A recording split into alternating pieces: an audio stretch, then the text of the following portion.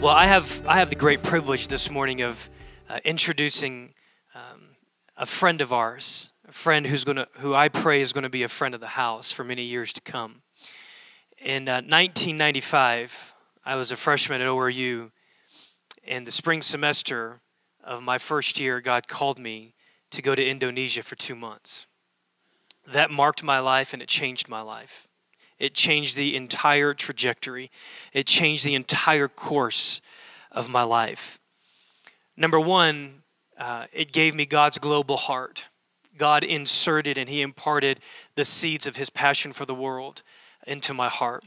Number two, it afforded me the opportunity to go to a number of places around the world and to bring that cup of cold water and that living water, and also to see God's people in many various countries around the world. There's nothing like worshiping Jesus with the many faces of people, of His people around the world. But number three, what it did is it afforded me the opportunity to surround my life and to be connected with men and with women whose heart beat with God's heart for the nations of the world. And one of those men is a man by the name of Keith Wheeler. Keith Wheeler carries the cross. He carries a literal physical cross into countries wherever God tells him to go. He's gone to over 200 countries around the world. He has gone to war-torn countries. He has gone to countries decimated and devastated by natural disasters. He has literally stood in firing squads, and God has delivered him from executioners in firing squads in South America. But of all those things, and there's many, many stories, and there's many, many testimonies to tell, knowing Keith, I know that he would want me to introduce him this way. He is a man who loves Jesus with all of his heart. And he is a man who carries a part of God's heart that I have met very, very few men who know Jesus in this way. In fact, for many years, now I've lost touch with Keith for about 8 years. He helps us to train our ORU missionaries, and he's been investing into that program for over 20 years. As a student, as a 17-year-old student, I was able to sit under Keith's teaching and under his ministry of impartation for a solid 8 years. And this is how I described Keith Wheeler to those who didn't know him. I said, Keith is the closest man that I have ever met. He resembles Jesus. And that's how I would describe him. I say that not to flatter him. I say that to say that when I was around him, my heart began to burn to know Jesus in a way that I've never experienced with few others. And so Antioch, this is a great, great gift for us. It really is. When the Lord dropped into my heart that we're going to do a series on the heritage of compassion, I began asking the Lord, God, who can help us towards this end? Who can impart your heart of compassion into this house? And immediately the name Keith Wheeler came to mind. And so God has sovereignly orchestrated our schedules to help bring them in. So with that being said, would you help me welcome my friend Keith Wheeler to Antioch Church this morning?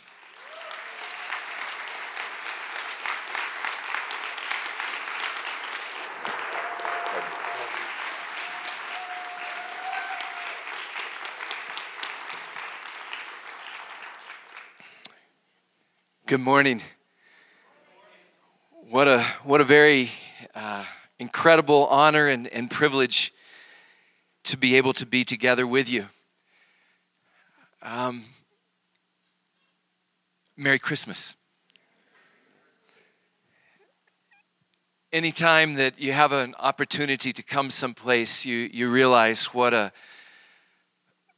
really, to me, it's not just that you go someplace and speak, because it's the trust. It's the trust of the leadership, and it's the trust of your time, and it's the trust of God who said, okay, you can do this. And yet my prayer whenever I come is that you won't hear me, that you'll hear Him.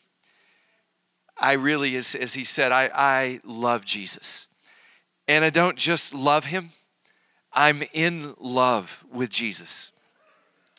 And maybe just to kind of give a little bit of introduction, I live in Oklahoma, but I grew up in Arkansas. I'm a real hillbilly. Mountain Dew was invented in my hometown. And that's not an exaggeration. I can sing, I won't, but I can sing the original Mountain Dew song. In fact, Mountain Dew was not called Mountain Dew originally. It was called Kickapoo Joy Juice. The name didn't market very well. Go figure. Not far from where I grew up was a town called Deer. The name of their team was very original. It was called the Antlers. I used to take my dates to a place called Booger Holler. I'm not making this up. I've preached in a town called Lizard Lick and another town called Toad Suck. So I was a real hillbilly. In fact, my mama was on 4 episodes of the Beverly Hillbillies. But I was a hippie as well, because I grew up in the 60s and the 70s. My mom and daddy were hippies, so that's just what we were. So I don't know if I'm a hippie hillbilly or a hillbilly hippie, but I was one of those. We did go to church regularly, every Christmas and every Easter. And it was never the same church. We went to a lot of different churches. So when it was time to say yes to Jesus, when I was 12 years old, and I understood that I don't want to go to hell. And let me just say that was never a very difficult decision. Do you want to go to heaven or do you want to go to hell? I didn't have to think about it very long. So I said yes to Jesus. And I said yes over and over again. I didn't know how many times it took. And I'm one of those guys who've just always done whatever I've done with all my heart. But where do you start going to church when you're growing up, going to lots of different churches? Again, it became a pretty easy decision because the prettiest girl that I knew, she went to the Catholic Church. So I met the priest, I signed up for the classes, and I was baptized and had my first Mass. But I wasn't sure if they were right, so I knew another girl, and she went to the Episcopal Church. And I met that priest and signed up for those classes and was baptized in the Episcopal Church. It wasn't a girl, but my best buddy went to the Presbyterian Church, and I wasn't sure if they didn't know more than the other guys, so I signed up for the classes there and was baptized in the Presbyterian Church, and I did the same with the Lutheran Church. Those are just the ones you had to do classes in. But I was also baptized in the United Methodist. I was baptized in the Disciples of Christ, Evangelical Free, American Baptist, Missionary Baptist, 8 times in the Southern Baptist, and once in the Assemblies of God. So I've got your theology covered. It doesn't matter if you're splashers or sprinklers or dunkers or holder-unders. I did them all. And I tried to do all the other stuff that you're supposed to. They said, read your Bible. I said, how much? And they said, every year from Genesis to Revelation. And I did it, and I continue to do that. It was a wonderful practice. One year I made it through 3 times in a year. Another time, somebody said, well, you have to pray. I said, how long? They said, an hour a day. Well, my mom made us do transcendental meditation growing up when we were hippies. And I was kept in my room saying a mantra for an hour. Well, praying, at least you're talking to somebody and you're getting to say more words than just ing. So that wasn't too bad either. And they said, and don't smoke. And I just never thought the idea of putting fire in my mouth was a very good one. Don't drink. So to this day, I've never been drunk a day in my life. I've never smoked anything. I was a straight A student, all-American athlete. Girls could trust me. But I had a problem. And that problem was, we have a saying in the hills. It says, just because there's paint on the outside of the barn doesn't mean there's not manure on the inside. And that was my life. I was the prettiest Christian barn I think that you could ever see. But inside there was things that nobody else could see. I wasn't a thief, but whenever I would go to friends' homes that had bigger homes, I wished I had the things that they had. I wasn't a murderer, but there were a lot of people that I sure wished were dead. There was a stinky smell coming out of my life. I was saved because I wanted to go to heaven. I loved Jesus because it was right. I loved Jesus because he was going to help me go to heaven. I loved him because he was going to help me be a better man. I loved him because I was an athlete and I was training for the Olympics, and I knew he would help me win a gold medal and set a world record. I loved him, but it was all about me. I wanted him to help me. But one night on a beach in Florida, I really met Jesus. And I fell in love with Jesus. And I mean, I really fell in love. I saw that he is worthy of my best or nothing at all. I saw in that night that it wasn't the hand of the Roman soldiers that nailed Jesus to the cross. And it wasn't the decision of the Jewish lawyers and judges. But he died because of sin, and I was a sinner. I crucified Jesus. And yet from the cross, he said, Father, forgive him. He doesn't know what he's doing. And then he said, it's finished, or literally, it's paid in full. And I fell on my knees on that beach in Florida, and I said, you're worthy. And it was out of that I said, I'll go anywhere, I'll do anything. And later, he called me on that. I'm not a very outgoing person. I'm not a real bold person. In fact, I'm probably the most timid, fearful, insecure, shy, not wanting to stand out in a crowd person that you've ever met. And he called me to take a 12-foot wooden cross and start walking through the streets of Tulsa on Good Friday in 1985. And I thought that is the dumbest idea I ever had. Surely it was too much pizza and Fruity Pebbles mixed together late at night. Maybe it wasn't enough fresh air. Maybe it was the devil. But 3 times it was like fire in my heart. I want you to make a 12-foot wooden cross and begin walking through the streets of Tulsa on Good Friday. And I said, Lord, you've got other people. I've seen guys with crosses. There was a guy at Walmart, and he had a beard and a pretend crown of thorns, and he had logos sprayed on his van, and he had a bullhorn and a cross. And as people walked by, he'd yell at them with his bullhorn, repent, the kingdom of God is at hand. And I'm thinking that's what I'm going to have to do, carrying a cross. And so I just said, Lord, you've got some other guys doing it. You don't need me. And I felt like God said, son, that's the most religious excuse you could ever give me. If I called you to preach, you wouldn't say, Lord, you've got Billy Graham, you've got pastors. You would be honored. And I felt like he said to my heart, anyone can carry a cross. Simon carried my cross. Anyone can die on a cross. 2 thieves died beside me, but only one could die for the sins of the world. And I felt like he said, son, I did it for love. And I want you to go identify my message of love in the highways and the roadsides of this world. I said, Lord, that sounds like you, but could you give me a sign? 5 minutes later, and I hadn't told anybody, not a friend, not a family member, the telephone rang, and a friend said, Keith, this may sound strange to you, but I feel like God wants you and I to make a 12-foot wooden cross and start walking through the streets of Tulsa on Good Friday. And I said, God, that was pretty good, but could you give me one more sign? So I can tell you for sure that I'm not a man of great faith standing in front of you. I'm a man of God's grace and mercy.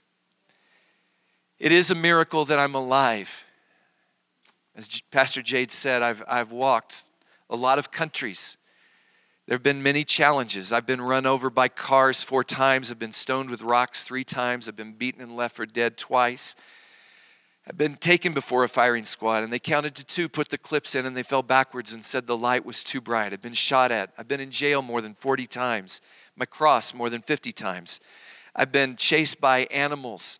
I've been chased by rhinos and elephants, a hippopotamus. A crocodile almost bit me. Did you know they can jump?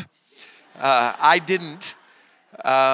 I've been bitten by everything that ends in "at" that I know of. Cats, bats, rats, and a wombat. I've been bitten by dogs. I've been bitten by a horse and a donkey and a camel. A monkey bit me on my neck. I can't tell you where a baboon bit me. I've been bitten by a poisonous snake on my hand. I've been bitten by a poisonous spider in the jungles in the Amazon. And a poisonous scorpion nearly killed me. And by the grace and the mercy of God, I'm here. And I'm more in love with Jesus than ever before, because he is worthy. And as I read in the Bible, I read that Jesus said, "Follow me, and I will make you fishers of men." And so, I don't know what that looks like, but I do know that for the first years of my life, I was a good Christian, but I wasn't following Jesus. The Bible tells us to love the Lord our God with all our heart, with all our soul, with all our strength, and with all our mind. And I loved him, but it was a selfish love. I knew a lot about him. I read Chuck Swindoll books and Josh McDowell books and Tim Keller books, and I read my Bible, so I knew facts. And I was saved, but I didn't know him. And so as I come this morning, as we're talking about compassion, I really want to frame it. There's two questions that I frame my life by. And really it's the same question, just inverted, flip-flopped. The first question is, do I know the Jesus I claim to follow? And I have to ask myself that in every way as I walk through my life. Do I know the Jesus I claim to follow? And the second question is just the opposite of that. Am I following the Jesus I claim to know? So as we come this morning, I was praying about it when he said compassion. I just want to read 3 verses, and I want to address those questions. In Matthew chapter 1, it's a great Christmas verse, and it's quoting Isaiah in chapter 7. But in Matthew chapter 1, it says, "Behold, the virgin shall be with child and shall bear a son, and they shall call his name Emmanuel." And that's what Isaiah says, but Matthew adds on, which translated means God is with us. In Philippians chapter 2, Paul tells us these words. He tells us to have the same attitude in ourselves, which was also in Christ Jesus, who, although he existed in the form of God, he did not regard equality with God a thing to be grasped or held on to, but he emptied himself, and he took the form of a bondservant, and being made in the likeness of a man, and being found in appearance of man, he humbled himself by becoming obedient to the point of death, even death on a cross. And then in John chapter 1, in verse 14, John tells us that the Word became flesh and dwelt among us, and we beheld his glory. God is with us. And we would all say amen. We would all acknowledge he's here. But do we really believe he's here? If he were standing here right now, what would our reaction be? I know for sure I believe he's here, but do I know he's here? Because if I saw him standing here, I couldn't stand. As Jade read the scripture today, they saw him on his throne, like something glowing, metal glowing and fire down below. And they couldn't stand. They fell. So is he here? Well, yes, he's here, but I don't know about you. I've prayed to see him lots of times. Have you guys ever prayed? I remember carrying the cross in Spain. I'd been walking for a long time, and I got to the end of my walk. I maybe only had another day or two walk to finish. But I had some extra time, so I thought, I'm going to pray that I can see the glory of God. Moses' prayer, show us your glory. We sing about that many times. Lord, show us your glory. We want to see your glory. But we forget sometimes, Moses prayed before he prayed those words, I want to know your ways so that I might know you. Do you know seeing him and recognizing him begins with us knowing him? Do we know the Jesus we claim to be following? And so I locked myself up in this. It was like a little castle. It was a hotel by the sea, but you couldn't see the sea because the weather was so bad. It was cold, it was cloudy. You could just hear it. You could hear the waves crashing down below. And every day I would read scriptures and I would pray. Scriptures on the glory of God, the presence of God, the beauty of God. And I would just, at night, I would pray and stay up many nights, almost all night. I was fasting during this time.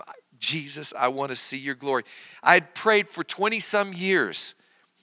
Lord, I want to know your ways so that I might know you. But now, Lord, show me your glory. So I don't know what I was expecting. Lightning, fireworks, a cloud that hovered over my bed. On that last night, I just knew because I hadn't seen it yet. I'm going to see the glory of God. All night long I prayed. Finally, I fell asleep. When I woke up, nothing had changed. No clouds, no fireworks, no lightning bolts, no peals of thunder, not one angel. The only thing that was different was the clouds outside had lifted. It was beautiful. I've never been to Narnia, but if Narnia was real, I was in Narnia. Because the ocean was the bluest of blue that you could see. It was like a bay. And on the other side, the greenest of green grass that you could see. And beyond that were mountains that made even yours look tiny. Snow-capped on the top. It was beautiful. And I felt in my heart that God said, the whole earth is full of my glory. Open your eyes and behold my beauty. Open your eyes and behold my glory. And so then that's awesome, but I was kind of looking for a cloud. You know, I was looking for some pyrotechnics or something. And I go out and pick up my cross. It's time for me to start walking. And there was just a bent over, haggard, wrinkled up, little bitty old lady. She didn't come up above my shoulders. She was about this tall and bent over. She just had to shuffle, and tears were just running down her face. She had flowers, putting them on my cross one by one. And she took my hand, saying in Spanish, Jesus brought you to me. And as I looked in her eyes, I felt like Jesus said from Psalm chapter 8, I have crowned her with my glory. You are beholding my glory if only you will open your eyes and see. Do we know him and his ways? Because if we don't, we're going to miss him in our world. Last night as I'm flying in, I'm sitting on the aisle seat, and across me there's a girl, 26-year-old princess named Julie. Julie's story, though, was when she was born, she had a tumor on her brain, and it affected her development. Julie weighs probably all of 80 pounds. She has no control over her movements. She can't speak. She can't hear. Her mama signs to her in sign language. And as I'm sitting there next to her and watching she and her mom interact, tears just started running down my face because I said, Jesus, that's you. You're hiding. See, Jesus said, whatever you do to the least of these, you've done it to me. And you know, you can interact, but she doesn't hear. So I can smile, but I wanted something more. And I was, to tell you the truth, I was hoping for a kiss. That was what I desired. But when I waited to help, you know, if they needed anything getting off, and her mom looked at me and she said, "Would you carry my girl?" And I felt like I was carrying Jesus. My friends, it's so easy to try to work up a feeling and say, this is compassion. But it starts with us knowing His ways. See, for me, ministry has simply been the overflow of a life lived in love with Jesus. The disciples said it this way in Acts chapter 4. They said, whether it's right in your eyes or not, to stop speaking about Jesus. We can't shut up. We can't stop speaking what we've seen and what we've heard. See, I don't have a ministry. Jesus does. You don't have a ministry. He does. I'm not anointed. Jesus is the anointed one. His last name is Christ.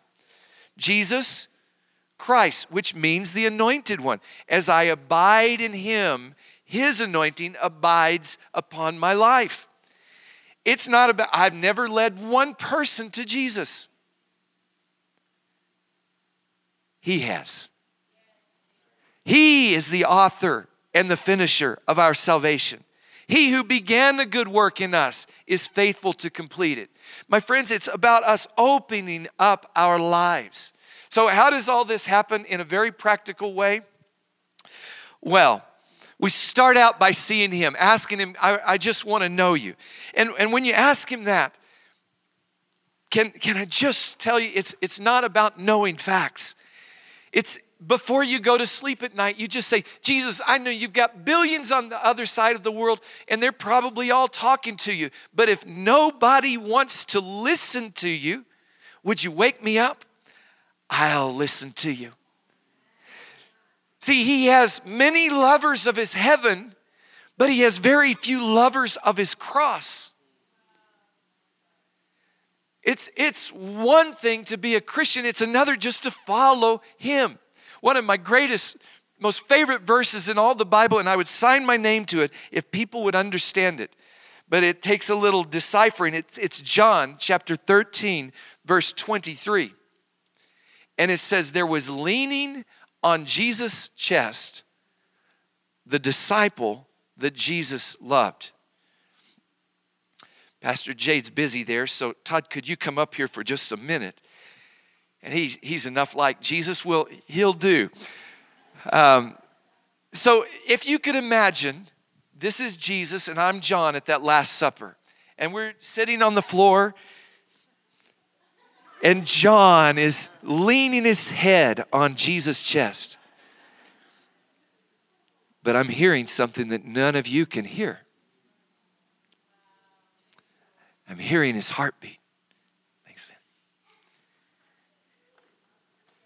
It starts with drawing close enough to Him that you can hear his heartbeat. And that is the question this morning. Have you heard his heartbeat? I don't think his heart goes boom, boom, boom, boom. I think I've heard it. And I think his heart goes people, people, people, people. And his heart is breaking. One day, He will wipe away every tear from my eyes and your eyes. But where is the one today who will wipe away the tears from His eyes? Where is the one today who knows that He sheds tears as He intercedes at the right hand of the Father? Where is the one that says, Jesus, what makes you happy? What makes you sad? See, compassion starts with seeing Jesus as He is. It is us looking at Him. It is us beholding Him. As the writer of Hebrews says, fixing our eyes on Jesus. If you ask me what is my vision, I'm not going to tell you what I'm going to do for the Lord. That's what I'm going to do for the Lord. My vision is Jesus. Jesus said his vision was the Father. He said, if you've seen me, you've seen the Father. I only do what I see my Father doing. I only speak what I hear my Father speaking. And so it's us getting our eyes on him. And then ministry begins to overflow out of that. So just to rush on, the next thought on that is, so we see Jesus. Do we know him, the one we claim to be following? But then how do we follow the one we claim to know? Well, that starts with when you see him, you begin to see people like he sees people. How do we develop this lifestyle of compassion? It starts with seeing. Have you ever noticed how difficult it is really to see people in our world today? That little old lady, I would never have seen Jesus. She's wrinkled up. There's nothing attractive in her except this beauty that's shining from her eyes, that unless I would have slowed down, I wouldn't have seen. Here's a young lady flailing and flopping next to me. In many people's eyes, she's creating a disturbance on the plane. She can't control her vocal utterances. And yet that's, if we know him, the Bible says from these, he's perfected praise. That is praise to Jesus' ears. Are we slowing down enough to see like he sees? Probably the best picture is as we look at Jesus, he noticed a little man in a sycamore tree. And isn't it awesome that it says it was a sycamore tree? And somehow he knew his name. I know everyone probably here thinks it's a word of knowledge. I think Jesus was observant. I think he saw, I think he noticed, and he knew that man's name is Zacchaeus. So often we attribute things to Jesus so that we don't have to do the hard work. We just say he got a pass, he was supernatural, just floating through the earth. But he emptied himself, the scripture says. The Word became flesh. The message today, really, if I could just sum it up, is let's make the Word become flesh in our lives. So Jesus noticed. He noticed everybody's lined up, dropping their coins in. Jesus noticed a little bent over widow woman, dropping her only 2 coins in there. And he points it out to his followers. Jesus noticed sparrows. Jesus noticed seed. He noticed the way farmers planted. Jesus noticed. Probably the best picture I've ever seen of this, though, was a friend of mine, a youth evangelist down he travels the country. And he was in Tomball, Texas, just outside of Houston. And it's one of those things where they come in during the day at the school and they have a concert and karate demonstrations and get the kids all excited. And that night they say, come out and we're going to show you more. You got big muscle guys bending bars and tearing telephone books. And then at the end, someone shares about Jesus. And that night at Tomball High School's gymnasium, which seated over 2,000 students, these guys got to the end of their presentation and they were doing a drama. And in this drama, this young man yielded to temptation. And when he did, these guys dressed in black wrapped him in big logging chains so he couldn't escape, which that's what sin does to us. So he struggles, I can't get out. And while he's struggling, a beautiful girl comes along and says, I can get you out of those chains. And she gives him a big kiss. But wrong relationships don't free us. They only make the chains tighter. So some other guys come along and they're dressed in really nice suits and they've got briefcases with $20 bills falling out. They said, man, if you give yourself to this, you'll be free. You'll buy your way out. But the love of money is the root of all evil.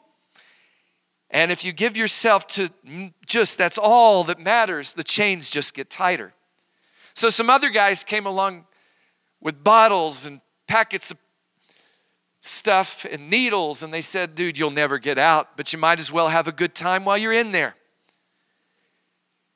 And the Bible says sin is pleasurable for a season. Of course, the end is death. And so when the party is over, the chains are tighter. And so one other guy comes along and says, you're never getting out. You might as well end it all. And he hands him a handgun. So the young man puts the gun to his head. And he struggles, but no, there's got to be another way. And so he wrestles again, but it's futile. It's hopeless. And he gets the gun, puts it back to his head. And that's when my friend, the youth evangelist, jumps in and says, wait, there's a better way. And explains who Jesus is, what he did, and how you can know him. But it didn't happen that way this night. Because as my friend, the youth evangelist, began to come out, high in the stands was a 23-year-old sophomore named Gomez. Gomez had been a sophomore for a long time. Probably was going to be a sophomore for a little bit longer because Gomez had Down syndrome. And I don't know what you know about Down syndrome, and I don't know much. It's a different chromosome. All I know is their perception is a little different than mine, but they can outlove every one of us in this room put together. And so what Gomez saw in his pure, innocent, simple mind was this guy is going to kill himself. And he was sitting at the top of the bleachers, and everybody loved Gomez. You've got to understand, because Gomez loved everybody. It didn't matter what class of student you were, or whether you're in the administration, Gomez was, he was the favorite. But what he saw was real. And so when the gun went to the head the second time, Gomez leaps to his feet and says, wait, stop, everybody stop. And they did. And as best as he could, he ran down the steps. There was a railing separating the basketball court from the bleachers. He vaulted over it, landed in a heap, dusted himself up, waddled out to center court where this man is standing with the gun, not knowing what to do. Gomez slides like a baseball player into second base. The gun went flying. The man in the chains lands on top of Gomez, and you can hear over the microphone Gomez muffled cries. It's going to be okay. It's going to be okay. You don't have to hurt yourself because Gomez is here. And I will love you, and you will be my brother. I can take you home, and my mama and daddy, they love me, and I know they will love you. It's going to be okay. And then he stops. And he points his finger at his friends. He says, what's the matter with you people? Don't you see this man is going to hurt himself? This man needs someone. He needs a friend. I thought you were all my friends. I thought you were good people. This man going to hurt himself. He's going to be okay. I love you. I'll be your friend. And that night, my friend didn't step out and share a message, because nearly 2,000 students saw for the first time. And they stepped out. And they set a man free from his chains. 2,000 years ago, Jesus slid into this world. And the chains fell upon him. He said, it's going to be okay. I love you. I love you. I love you. And he set many of us free.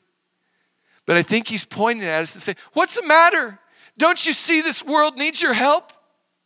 See, if we're going to follow Jesus, we have to go where Jesus goes. We have to do what he does. If you're playing follow the leader, you go where the leader goes. You do what they do. You see what they see. You say what they say. Who was Jesus' friends? But many of us, we become Christians and we lose our lost friends. Jesus calls us not just to do acts of kindness and then retreat into our holy holes. He's called us to live a life where people are, where people matter. He's called us not to rejoice when the Osama bin Ladens and the Saddam Husseins are killed. He's called our hearts to break because probably they didn't know who Jesus was. How do we see? Little exercise helps me see as I'm walking down the road. You know what's on the side of the road? There's a lot of things. But I'm slowed down. The world's going by at 65 miles an hour. Or if they're running, if riding bicycles, 25. Running maybe 10 miles an hour. I'm walking 4 miles an hour. And I see, one of the things I see are coins. It's amazing how many coins are on the side of the road. Pennies.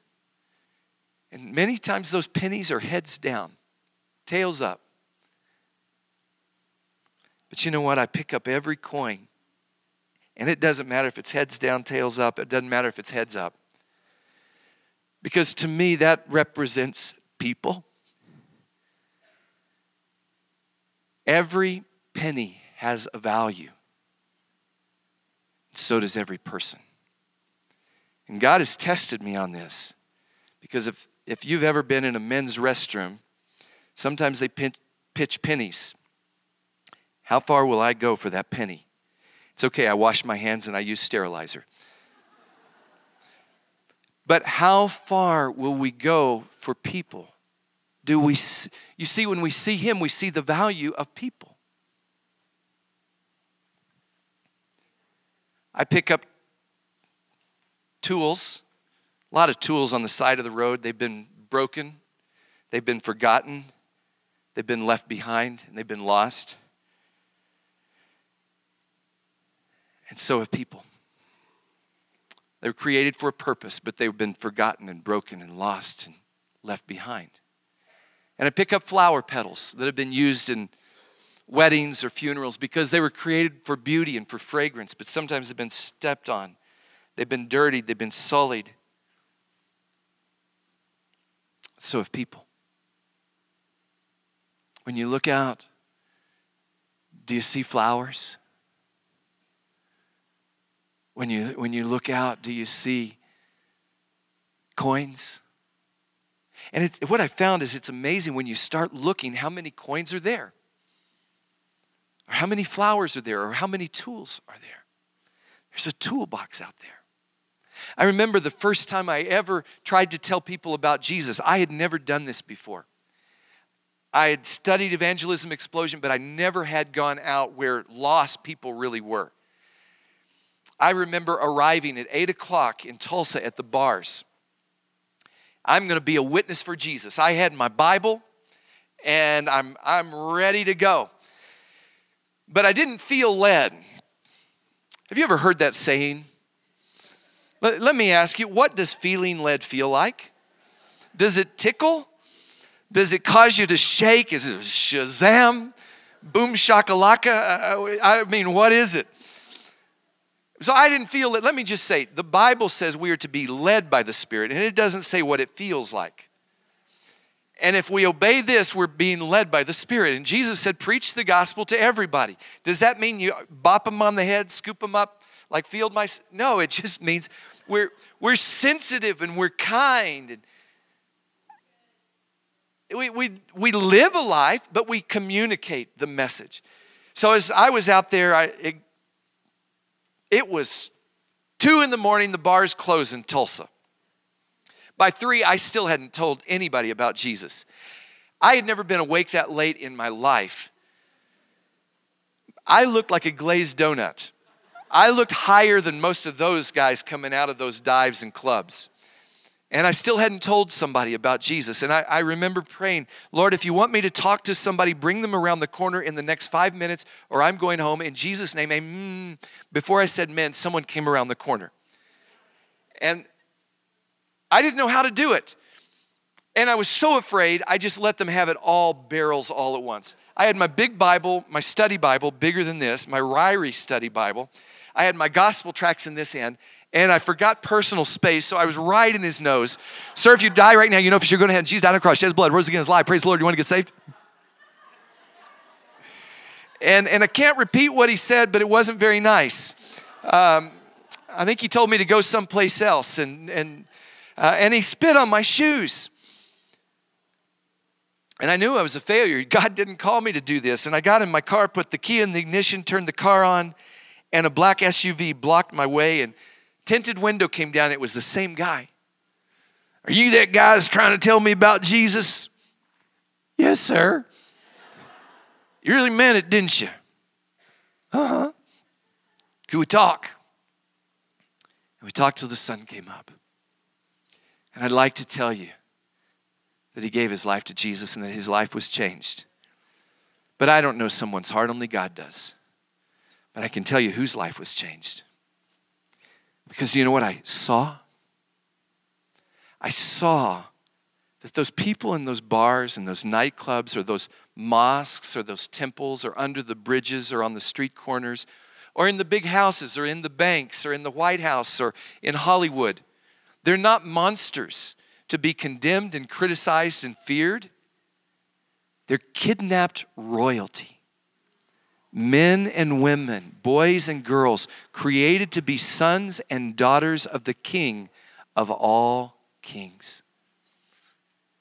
And when we see like Jesus, we see Jesus as he is. Do we know the Jesus we claim to be following? Then are we following the Jesus we claim to know? We begin to see like he sees, and when we see like he sees, we begin to love like he loves. What does this love look like? Well, if you don't mind, I'm going to read you a poem this morning. And really this is, obviously you can read in 1 Corinthians 13 what it's like. But I wrote this poem years ago on the side of the road as I'm walking. I'd been praying, God, could you share your heart with me? And I think it's representative. Our hearts, when we come to Jesus, it's like a flat balloon. But the closer we are to him, the more time we spend, his heart begins to fill our heart with more and more love for others. Then it's ultimately the overflow of, but I need both hands, so I'll just shout real loud. Is that all right that I don't use the mic? This poem says, and I'll just inflate the balloon as I go along as God shares his heart with us. It says, God's heart is the world. You might not want that. My heart is the Lord's. It beats, and I hear the cry of pain of children who are sick and malnourished. It beats, and I hear the cry of loneliness from a lost, pregnant, teenage little girl. It beats, and I hear the cry of desperation from those bound to drugs. It beats, and I hear the cry of agony from those who are tortured for their faith. It beats, and I hear the cry of hopelessness as a mother tries to feed her children but has no food or no money. It beats, and I hear the cry of futility as millions of Muslims seek to know God but don't know the way. It beats, and I hear the cry of confusion as millions worship gods they can never ever know. It beats, and I hear the cry of fear as a mother offers her only child to appease the spirits of her tribal gods.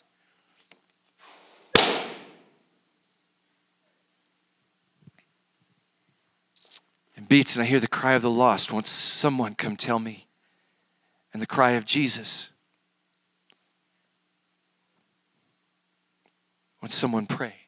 Won't someone go? It beats, and it's breaking.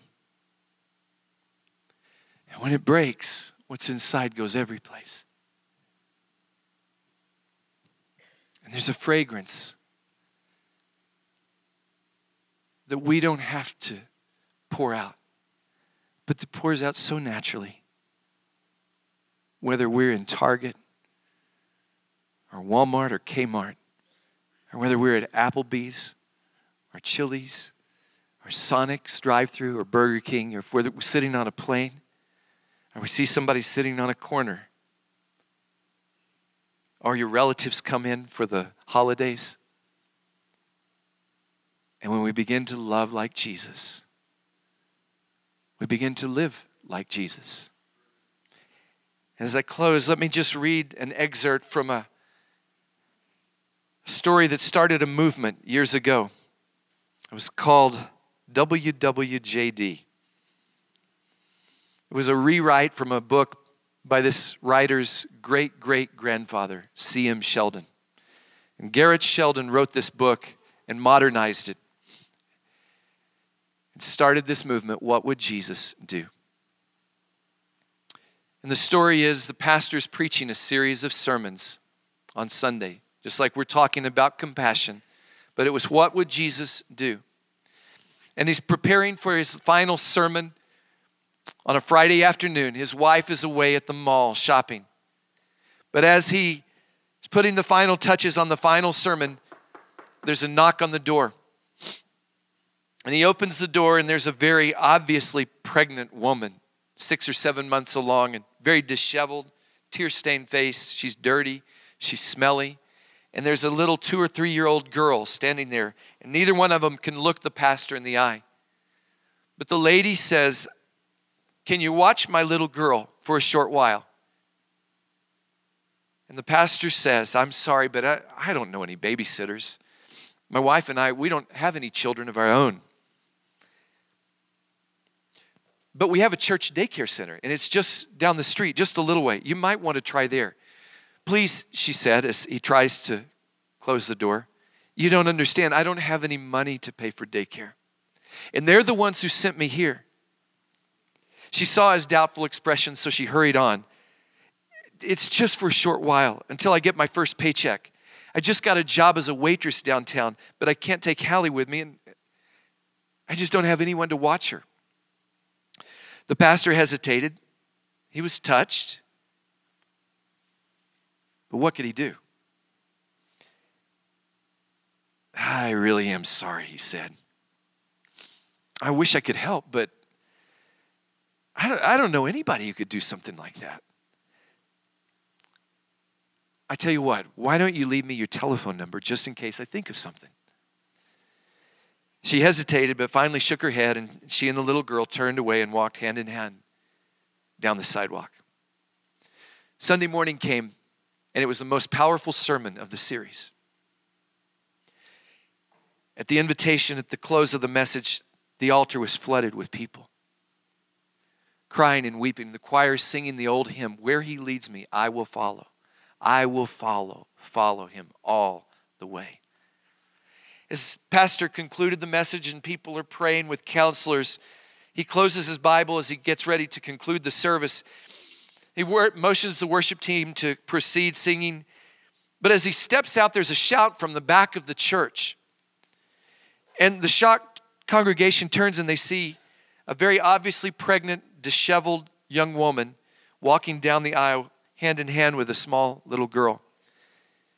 With a jolt, the pastor recognized his visitors from Friday. And before he could react, they were standing at the front of the church. Her eyes were red and tear-swollen.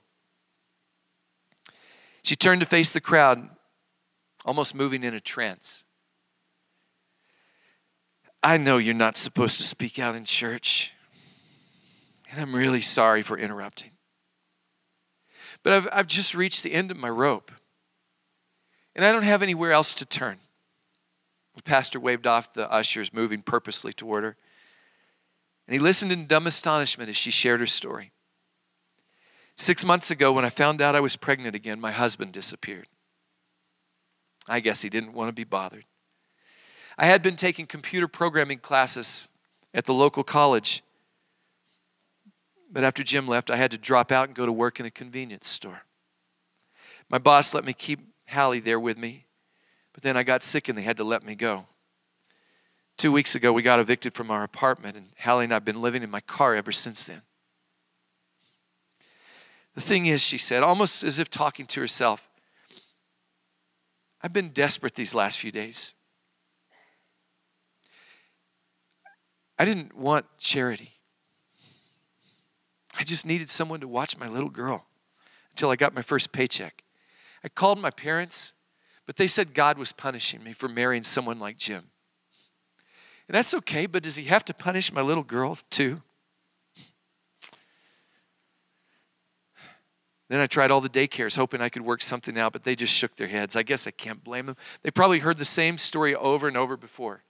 She shut her eyes for a long moment, then slowly opened them. I really, really am sorry. I shouldn't be bothering you good people with my problems, but all this just doesn't make sense to me. I mean, what does it mean when you sing about surrendering all and following Jesus? I went to 6 different churches this last week looking for help. And your pastor here was the only pastor who would even talk to me. He offered to take my phone number, and that would have been great if I just would have had a phone. I always thought the church people were supposed to act like Jesus. You know, doing unto others and all that stuff. Isn't that right? Now I've lost my job. She broke off in a sob as she's looking at her little girl. When she lifted her head again, her eyes were filled with despair. I just don't know what I'm going to do now. Where else can I go? Where else can I go? I just wish. I really thought somebody was going to watch Hallie for a day or at least give her a hot meal so I could go to work. Isn't that what Jesus would do? What would Jesus do? And she breaks off in a scream. She goes into premature labor and she starts hemorrhaging. She dies on the steps of the church. My friends, that's just a story. But sometimes, because we don't know him and his ways, we miss his beauty. And so we don't see people like he sees them. And when we don't see people like he sees them, we don't love like he loved. And we end up not living like he lives. The Word became flesh. May it be true this Christmas. Jesus didn't come in a manger. He's coming today in cul-de-sacs and apartments and shopping malls as the Word is becoming flesh. May we all show that God is with us. And let me just say this. There are some of you here that feel like that woman. You feel despair. I just want to say, God wants to be with you. In those big arms he stretched out on that cross, he wants to wrap around you. There was a time in my life, and it wasn't very long ago, that I faced some really bad things in my life. More bad things than you can imagine. Christmas was always the hardest. Some of you are way braver than I was, because I would come in late as the worship was in the middle of worship, and I would leave early so I wouldn't have to talk to anybody.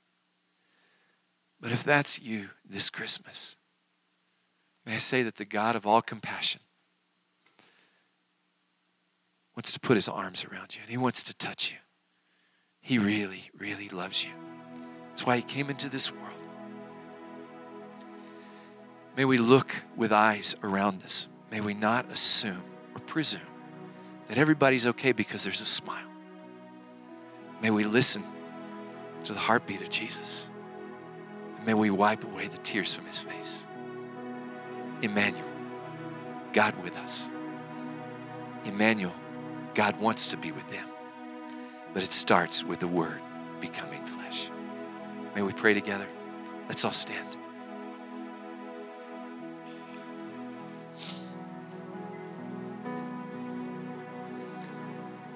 I'm sorry I talked a little longer. I might only be the only time I ever get, though. You never know. Thanks for welcoming one of the least of these, a stranger. You did it because you trust your pastor and your leadership team here. You did it because you love Jesus. And I pray that I honored his trust and your trust. And I'm not presumptuous.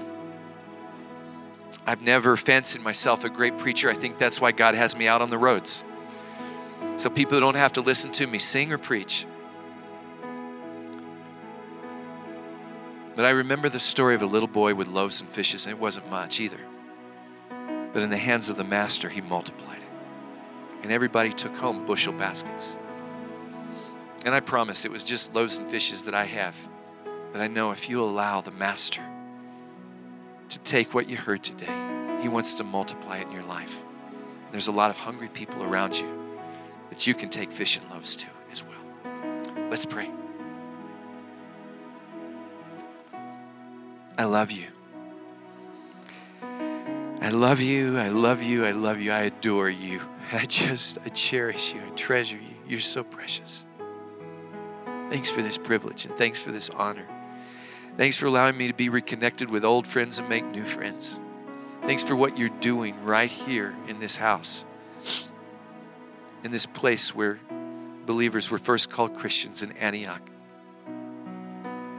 Because they recognized the people as little used, as people that were characterized by your love and your compassion and your joy and your beauty. Thank you that this is a house that's like that. I pray for your blessing on this place and on the families that are here and connected here, and the people who are visiting here and their families. Lord, this time of year, we celebrate you. But may we look for you in the strangest of places, in barns and mangers, stables, under bridges and street corners, checkout lines, crazy traffic. Would you give us a heart that wants to know your way so we might know you? Would you help us to see you in your beauty? Would you help us to then see people like you see them? And a heart that loves people and breaks and overflows, and your love touches people. And would you give us the privilege of being a reflection of you in our world? In Jesus' name.